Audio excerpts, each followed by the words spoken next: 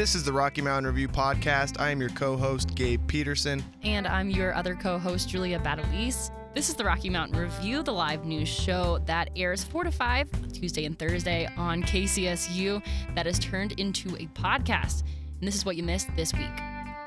For KCSU, this is the Rocky Mountain Review. I'm your host, Seth Rutherford. And I'm Casey Saunders. Today we'll be talking to Renee Plumunden, a senior CSU student set to graduate at the end of the semester, who has a large role in researching biochemistry and biology at CSU. Plumunden spent time working and researching with Paul Laybourne, a biochemistry professor here at CSU, and she has been featured in CSU's Source magazine because of her research. Also, coming up later on the show, Native American Heritage Month, the history behind it, and its importance at CSU and in the U.S. Now let's hear from our newscasters, Manny Senatore and Dylan Simonson. Good evening. This is your Tuesday, November 28th evening newscast presented by 90.5 KCSU Fort Collins. I'm Emanuele Senatore. Colorado State University is urging to defend graduate students from the GOP tax reform in a report from Rachel Teljohn of the Collegian. After a bill passed by the House of Representatives on November 16th, graduate school could become much more expensive and possibly sway current candidates out of their degree programs. Over Thanksgiving break, the graduate school has responded to the bill, informing students of the news and that the university has lobbyists working to monitor the issue. Assistantships given to graduate students, including teaching assistant or research positions, would be considered taxable income under the new bill. State Senator Linda Newell visited the CSU campus on Monday to talk about her bills on suicide prevention and the misrepresentation of service animals, reported Joe Manley of the Collegian. The senator gave a question and answer session to social work students in the LSC following the screening of a new documentary, The Last Bill. The senator discussed her intentions to move the serious suicide bill through the legislative process at the state capitol in response to high suicide rates in the state. Newell added that something's got to be done and that it's time to take the government to the people. The Colorado State Rams men's basketball will be facing Missouri State this evening in their first game away from the Moby Arena, in a report from Eddie Hurt of the Collegian. The Rams will be looking for a victory this evening in the Mountain West Missouri Valley Challenge. MSU is doing notably well this season during a 5-2 this season sitting after a 5-2 victory against WKU. The Bears' 2 defeats were only due to a combined of 4 points. The Rams has previously defeated MSU 76-61 in the 2014 Alaska Challenge. The game will tip off tonight at 6 at the John Q. Hammonds Arena in Springfield, Missouri, and is available to watch on ESPN3 or on KRS 102.9 FM. This has been your Tuesday evening newscast brought to you by Rocky Mountain Studio Media. I'm Emanuele Senatore. For more stories, please visit collegian.com and kcsufm.com. A mother in Virginia faces jail time after secretly recording her daughter's bullies, according to Alexa Ladiri of U.S. News. Sarah Sims, 47, placed a recorder in her daughter's backpack in an attempt to catch her fourth-grade daughter's bullies in the act. According to Sims, the administration did nothing after she informed them of the bullying, including an instance where her daughter was kicked in the stomach, which the school didn't inform Sims of. So she took matters into her own hands. Even though Virginia is a one-party consent state, Sims faces up to 5 years in prison. The daughter has been transferred to a different class at Ocean View Elementary School in Norfolk. The voice recorder was confiscated, and now Sims doesn't know if the voice recorder captured anything. Sims's lawyer said that they were appalled when they heard the charges and were shocked that the administration went straight to the police rather than sitting down and talking with Sims about her concerns. Store-bought bone treats could kill your dog, the FDA says, according to USA Today's Joe Tamburello. The FDA has received almost 70 reports of pet illness or death involving bone treats. Bone treats are different than real butcher bones. They are processed and can contain seasoning, preservatives, and smoke flavor. Illnesses include diarrhea, vomiting, rectal bleeding, choking, among many others. If you have given your dog these types of treats, it's recommended you visit your vet. It's also recommended that you consult your veterinarian to determine what treats are right for your pet. I'm Dylan Simonson, and this has been your National KCSU News on 90.5.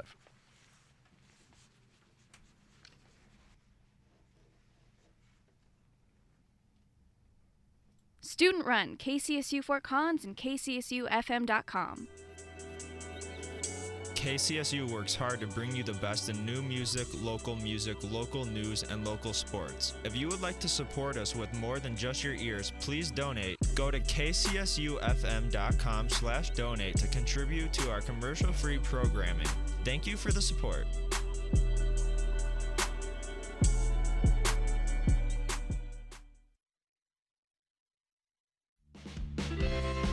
Absolute Vapor Lounge is a Colorado-based e-liquid vapor supplier and lounge in Fort Collins, located on South College Avenue, across the street from the Foothills Mall. Absolute Vapor Lounge is open 7 days a week from 10 a.m. to 8 p.m. with a variety of e-liquids, starter kits, batteries, and chargers, as well as tables and Wi-Fi access conducive for studying. Colorado known, Colorado grown, Absolute Vapor. KCSU thanks Absolute Vapor for their underwriting support.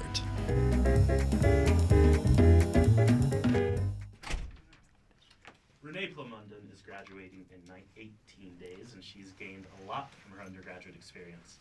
From collaborating with researchers around the world to learning how to make bacteria implode. Renee was featured in CSU's Source magazine last month and has spent her 5th year working with Paul Laybourne, a professor in CSU's biochemistry department, researching better ways to teach biology. Her research experience has shaped both her time at CSU and her hopes for the future. So, Renee, how unique is it for a university to offer this level of involvement for undergraduate research? It's actually quite unique, Seth. It's really cool that CSU actually provides all of this different research and all of these different varieties. Like there's a tuberculosis lab, there's research where you can do where the undergrads are entirely involved in it, and there's not really a principal investigator who oversees it. They just do the research that they want to do, and that's kind of like what I did in iGEM. CSU is awesome, and they've built so many new buildings just for research, and so that's something to look forward to in the future. You've been involved with research since your freshman year, got off here on the right foot. What kind of benefits have resulted from sticking with it for so long? It's fantastic. I've actually met so many people through research, and I've made so many connections. LinkedIn isn't just like something I have a few connections on, but it's actual professors and other people I've met through research on there, and I can talk to them about other research I'm doing and find input. It's a really awesome collaborative event. You're a member of CSU's Synthetic Biology Club, which I had never heard of before. What does that club have to offer? It's awesome because there's like two parts of it. So the Synthetic Biology Club aspect is just a group of students who really want to learn how to like write papers and how to do research, and like you learn all those little practical aspects you don't really learn in class.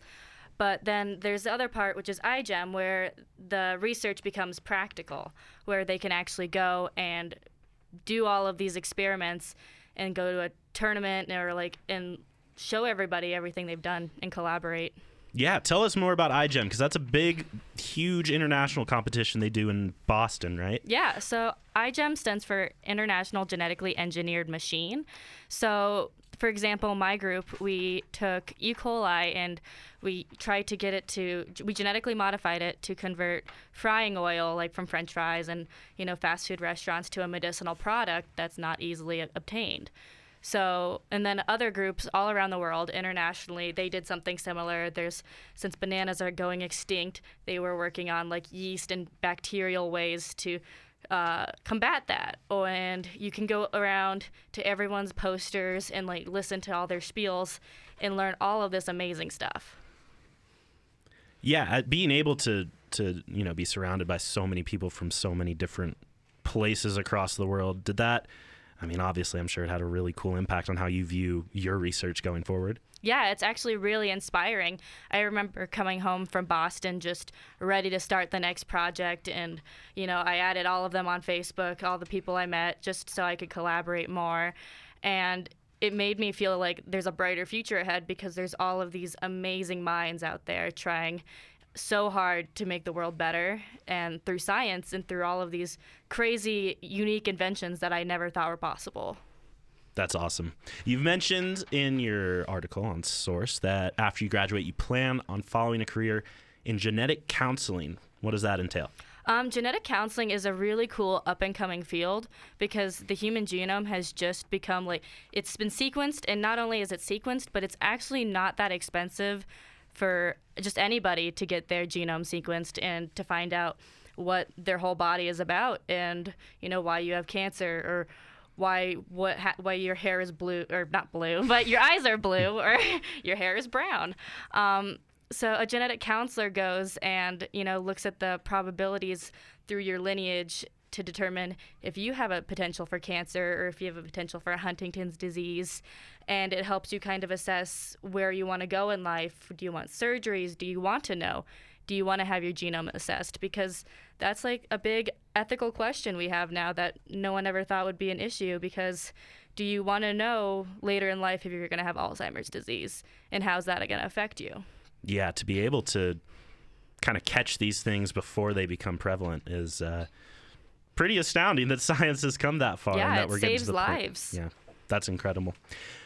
How can undergraduate students, because obviously you've had your share of research experience here, how can undergraduate students get involved in research themselves? Yeah, so it sounds intimidating, but just going and talking to a professor is honestly the best way. I remember freshman year, our first day of class, this girl went up to our professor after and she just asked him, she's like, "Can I be in your lab?" And he said yes, because she was the first one who would do it, who would ask. Easy as that. Easy as that. And it showed that she was determined, she cared. One tip I always give people is to look at the research of the professor you want to work with beforehand, so you can come in asking questions and it shows that you care, because their research is everything to them. They've worked their whole lives on it. They have PhDs. They've worked countless hours to do it. So just showing that interest is very important. Other than that, do you have any parting advice for incoming biology students? To start out strong and to kind of have an idea of where you want to go with your path, because there's so many different branches of biochemistry and biology that it can kind of be overwhelming. So if you kind of look into it ahead of time and know where you're pointing, it can really make it beneficial. Renee Plamondon will go in to defend her thesis next week, and she will be graduating the week after that. Renee, huge congratulations. Thank you. Thank you for your time, and good luck out there. Thank you.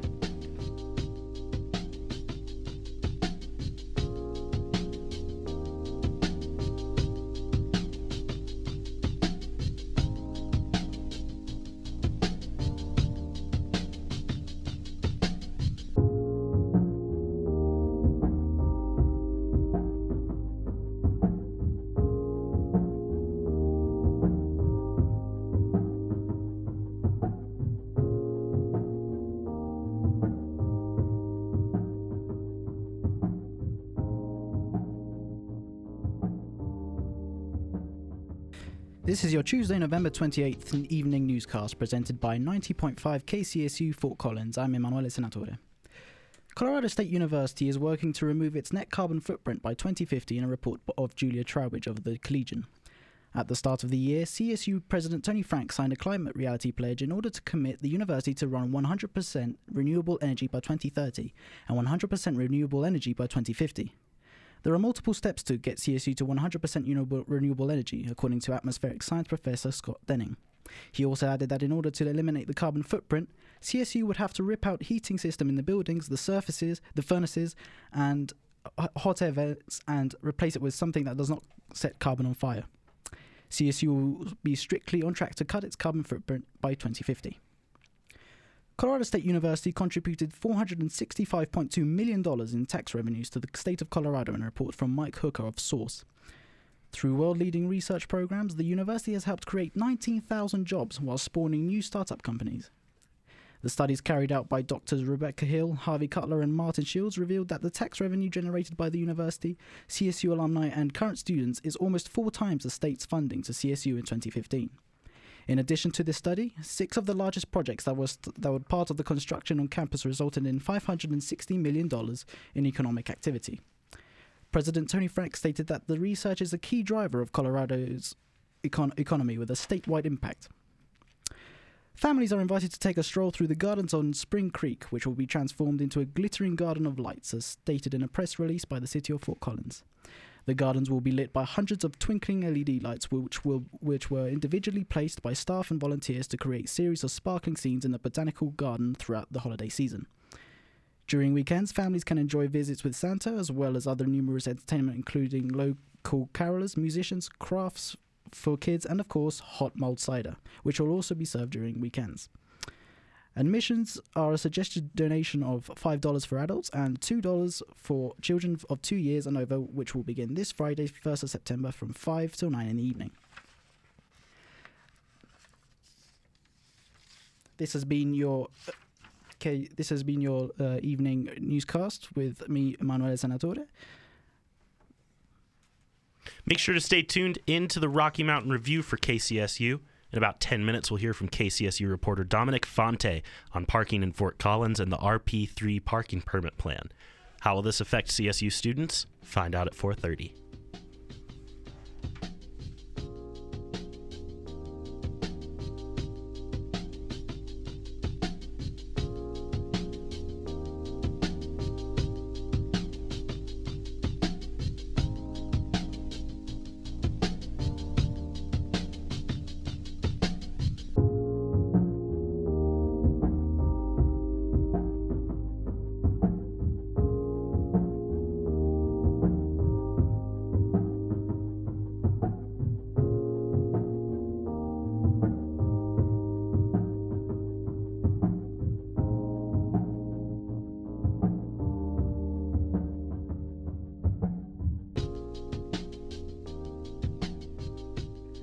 In our next segment, KCSU reporter Chandler Oppenheimer will be explaining the importance of the month November in regards to Native American Heritage Month.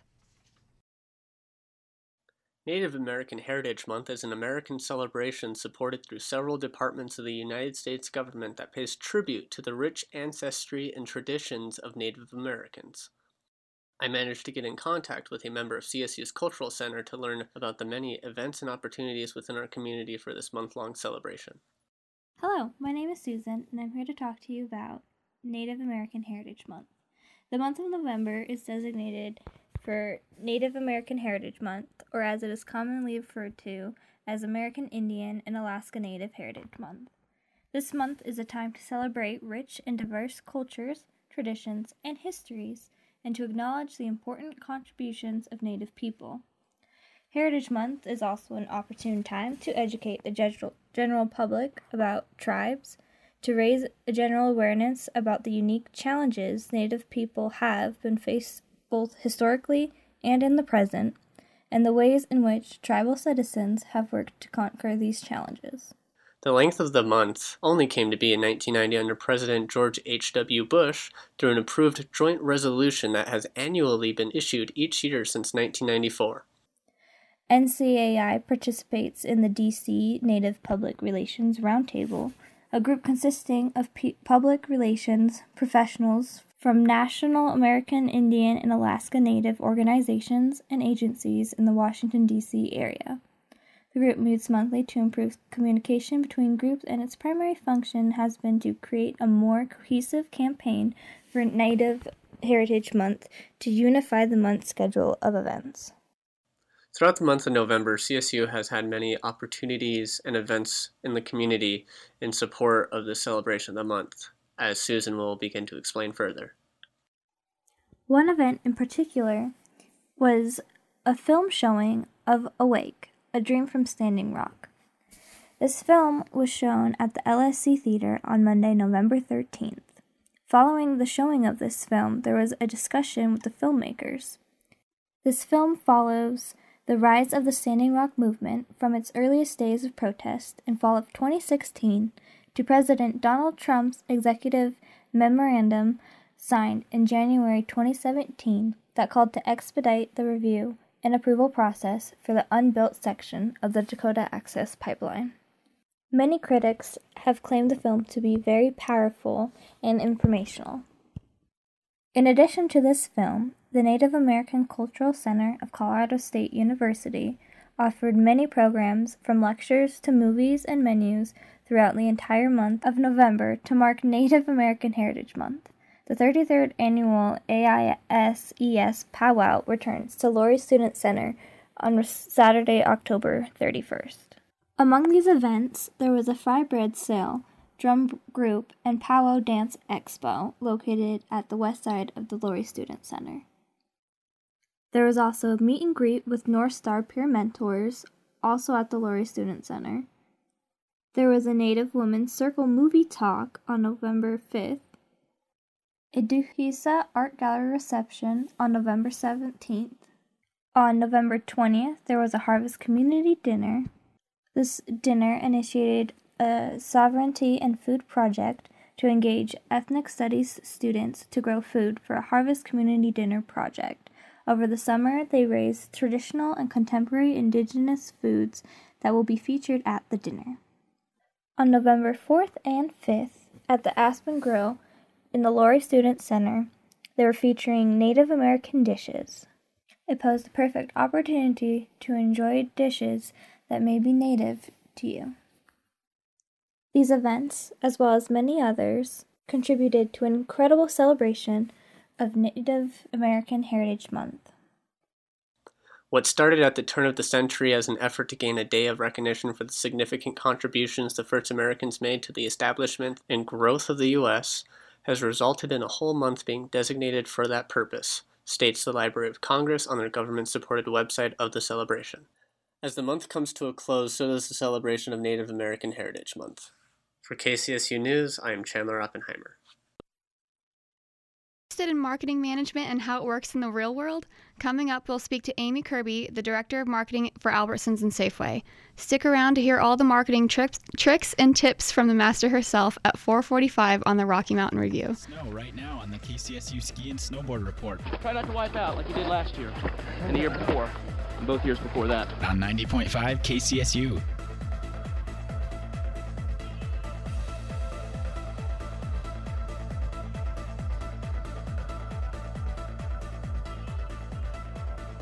Project 3125 provides support for Colorado women and families journeying out of abuse. They provide programs for children, legal advice, financial services, and counseling for you and your Colorado family.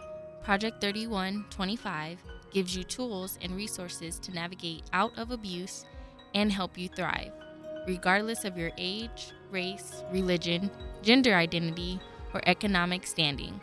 Project 3125 focuses on education, prevention, and self-sustainability. For more information on giving, serving, or to receive help, visit project3125.org. Project 3125 is about finding a way out.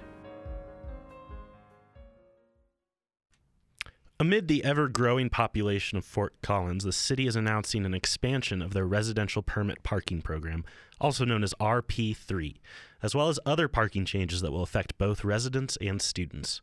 With more on the topic, let's hear from KCSU guest reporter Dominic Fonte.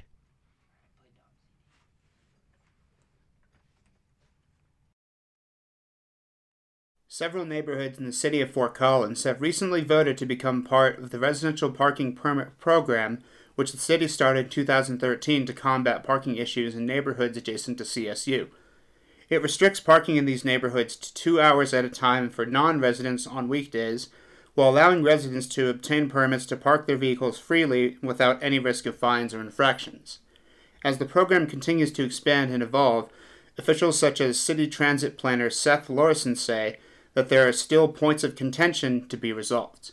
Per the demand of the community, we have to restrict parking in the residential neighborhoods to those residents, their guests, and then we also offer different kinds of permits, work permits, like I said, guest permits, and we also offer commuter permits.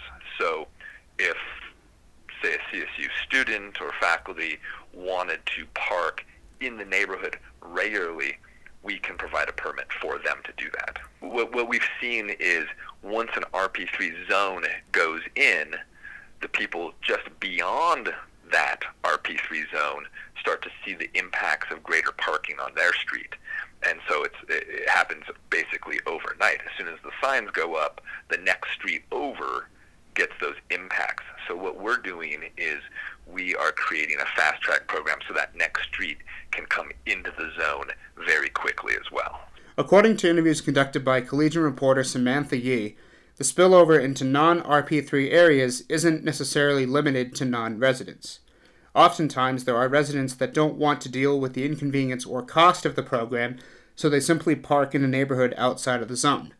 Lawson states, however, that a majority of the people living in an RP3 zone are satisfied. The community members that live in an RP3 zone are very happy with it. They feel like they've kind of reclaimed their streets so they and their guests can park there. We hear people aren't happy because they basically say, hey, we think that this is not a solution to the problem because the problem was generated by CSU not allowing the people that go to CSU to park on their campus. Of course, we know that they're allowing them to, just at a certain cost. Parking demands from the university also play a role in the efficacy of the program. According to an article from reporter Stan Bush from CBS Denver, the university requires certain students with on-campus parking permits to move their vehicles away from the on-campus stadium during game day.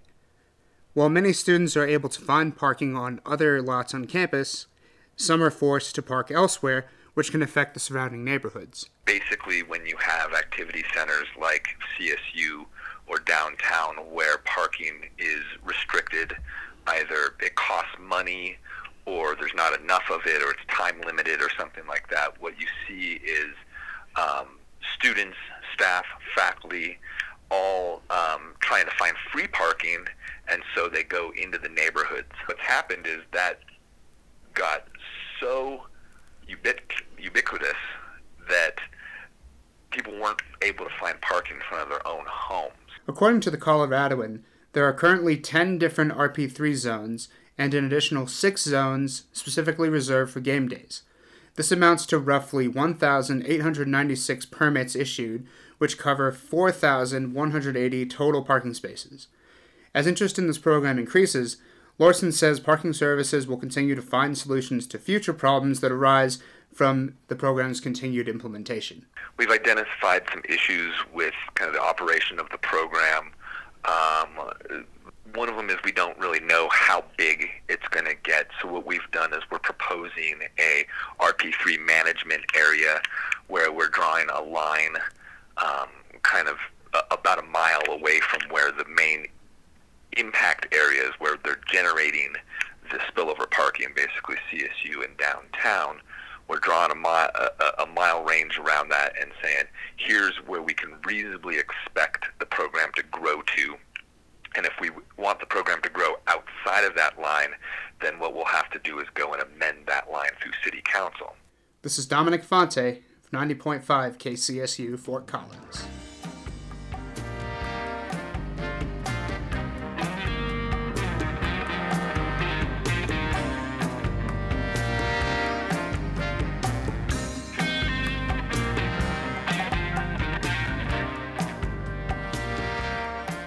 This is your November 28th national newscast by 90.5 KCSU. I'm Dylan Simonson.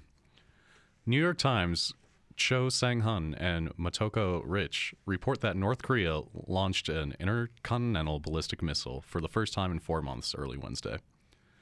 North Korea launched this missile despite Trump's warning to halt their weapons program. Trump has already relisted the country as a state sponsor of terrorism.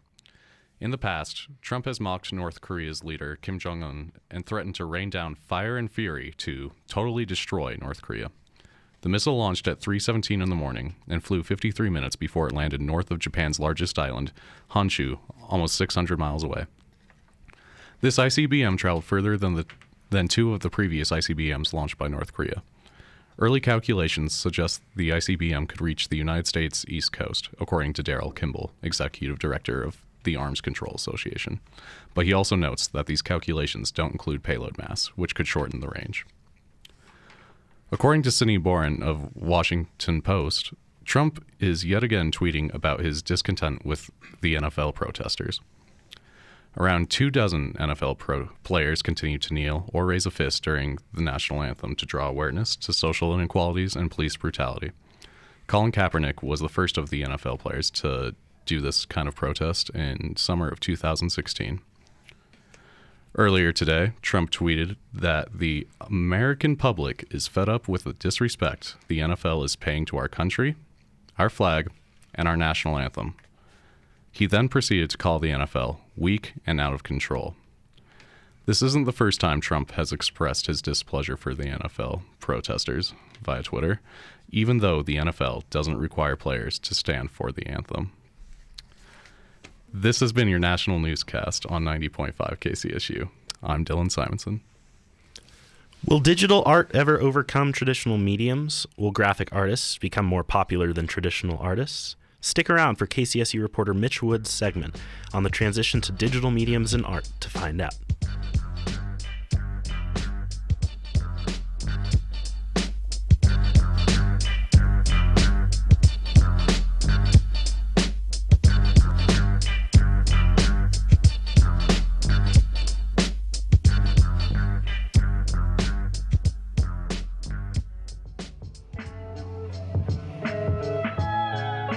Tribal Rights Custom Tattoo, Piercing, and Body Jewelry is a proud underwriting sponsor of 90.5 KCSU. Tribal Rights is open noon to 10 p.m. on Monday through Saturday and noon to 7 p.m. on Sundays.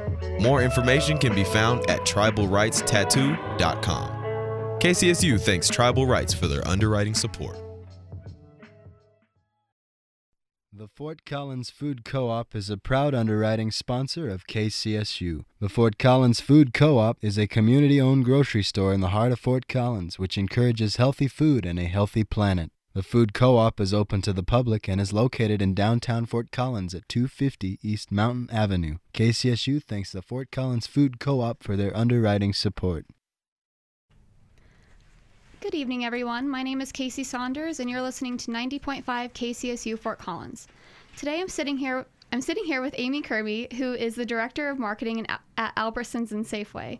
She's here to give us an inside scoop into the marketing world and what you might need to know if you're planning on or thinking about going into it after graduation. She has over 18 years of marketing experience working for companies like Pangea and Ivy Advertising and Marketing, and knows all about content, project, and sales management. Thank you for joining us today, Amy. Thanks for having me. So, Amy, you have an associate's degree in fashion marketing from the Colorado Institute of Art, correct? That's correct. Did you ever imagine yourself ending up in the position you're in today? You know, I've always known I was going to be in marketing. It was kind of a strange chain of events that led me to a very specific fashion marketing degree. And I would have pursued that, but I wasn't willing to leave Colorado at that time, which meant for fashion marketing, I'd be more in the retail side of things. So I was able to pursue a different path in grocery and have been with it on and off for, like you said, over 18 years now. Do you think the fashion degree gave you a special edge or influenced your career path in any way? Well, I would say not so much the fashion part of that marketing degree, as opposed to going to a technical trade school. You know, I was kind of catapulted. I was very focused, worked very hard, was done in 2 years, and entered the career force at 20 years old. But I would say, you know, education is vitally important. Obviously, I'm speaking to a bunch of students right now, and that's critical to your success. But I would say as equal to that is your work ethic and your passion and following what you really believe in and have a desire to do. I really credit that to part of my success. Do you think initiative is more important than education, or what plays a key role in the marketing environment today? Yeah, it's hard to say. I would say they're probably equally as important. This day and age, without a solid degree, it can be a little bit more difficult just to get your foot in the door. So I think that that's a really important part of your career advancement. However, without the initiative, you're not going anywhere. And even just getting your foot in the door, I mean, starting out, you have to be willing to get in the door, pay your price, work hard, take the trash out if they want you to. I mean, I did all those things at a very young age, but I think for me, I listened, I paid attention, I asked questions that I shouldn't have been asked. I was never afraid to raise my hand and ask the dumb questions, so to speak. Turns out a lot of people wanted to ask those same questions, but because I was the one that was willing to kind of put myself out there, I found that it often gave me an edge. So what's one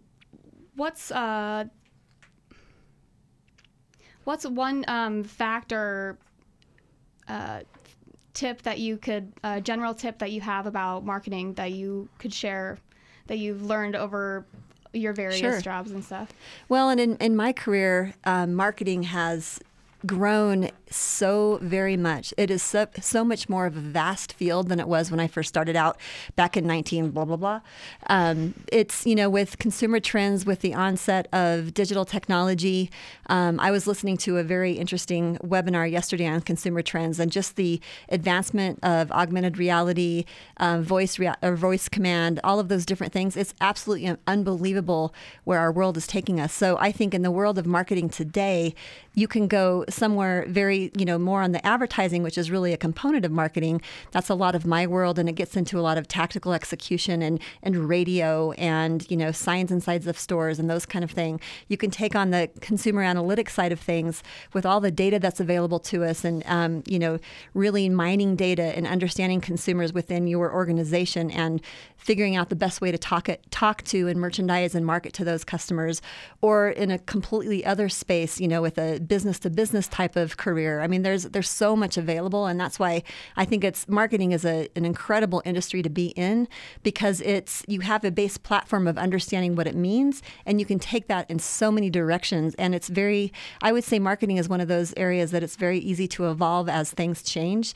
And certainly going from business to consumer to B2B I also had 4 years in the nonprofit marketing sector, which was very, very interesting. So I think it's very dynamic and really a fulfilling area to consider.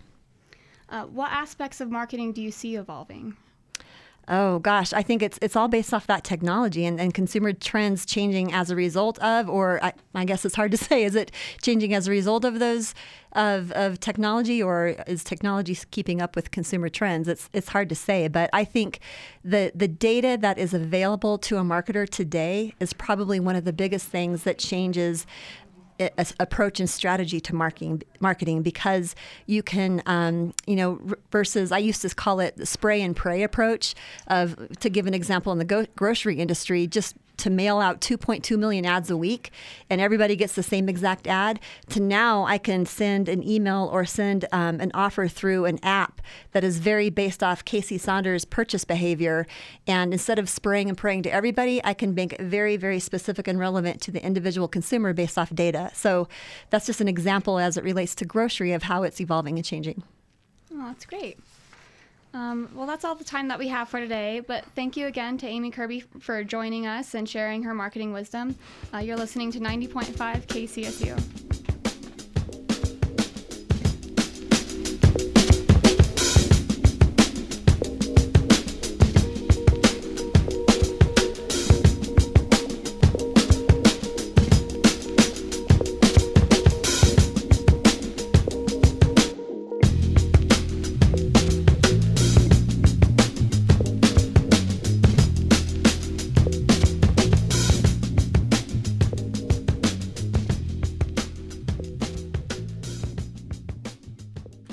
Now let's hear from KCSU reporter Mitch Wood about modern art and the shift towards digital mediums.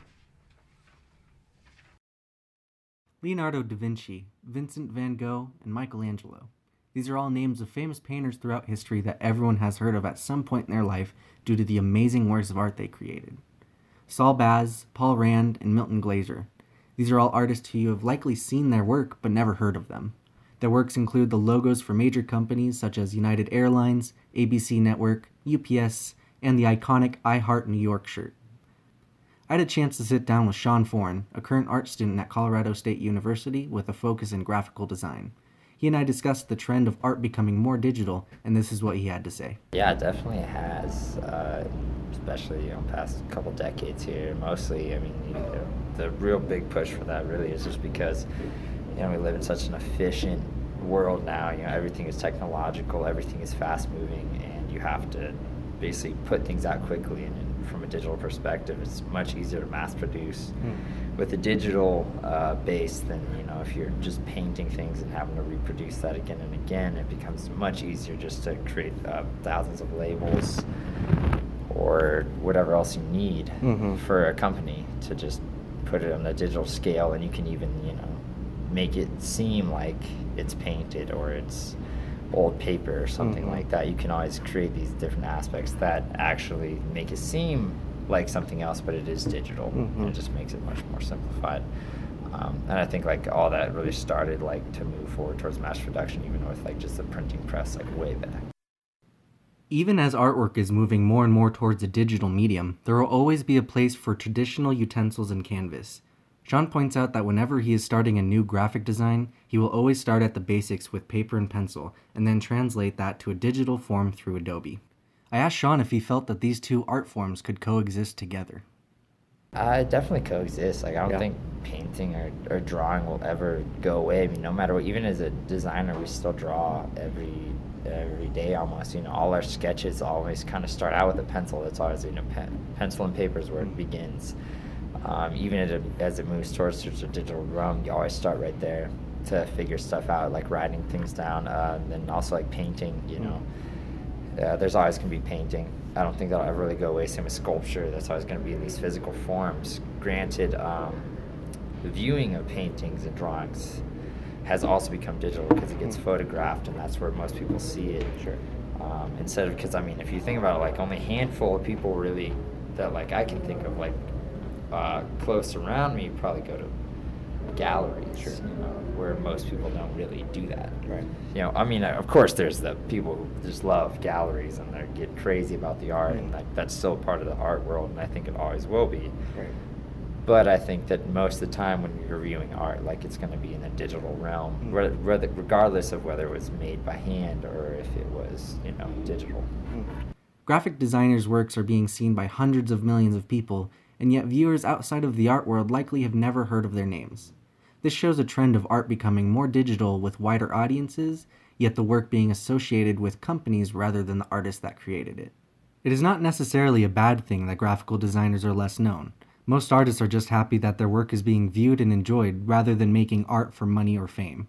Sean has had opportunities throughout school to do freelance graphic design work, and he is just proud that his work is being seen and used by others. There's been some good ones. Over the summer, I got to do a logo for Moose Racing, and so rebranded their logo. Kind of took what they did and like just modernized it, made it a little cleaner, a little better, and that one actually turned out really great. I really like that one.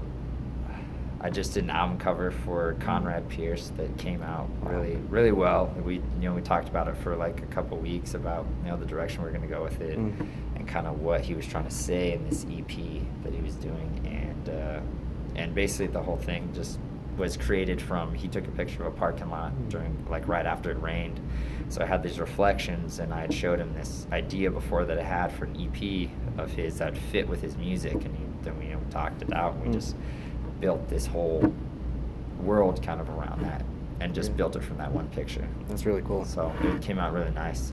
So next time you see a cool logo or branding, make sure to take the time to find out more about the artist as well. This has been Mitch Wood with Arts and Culture.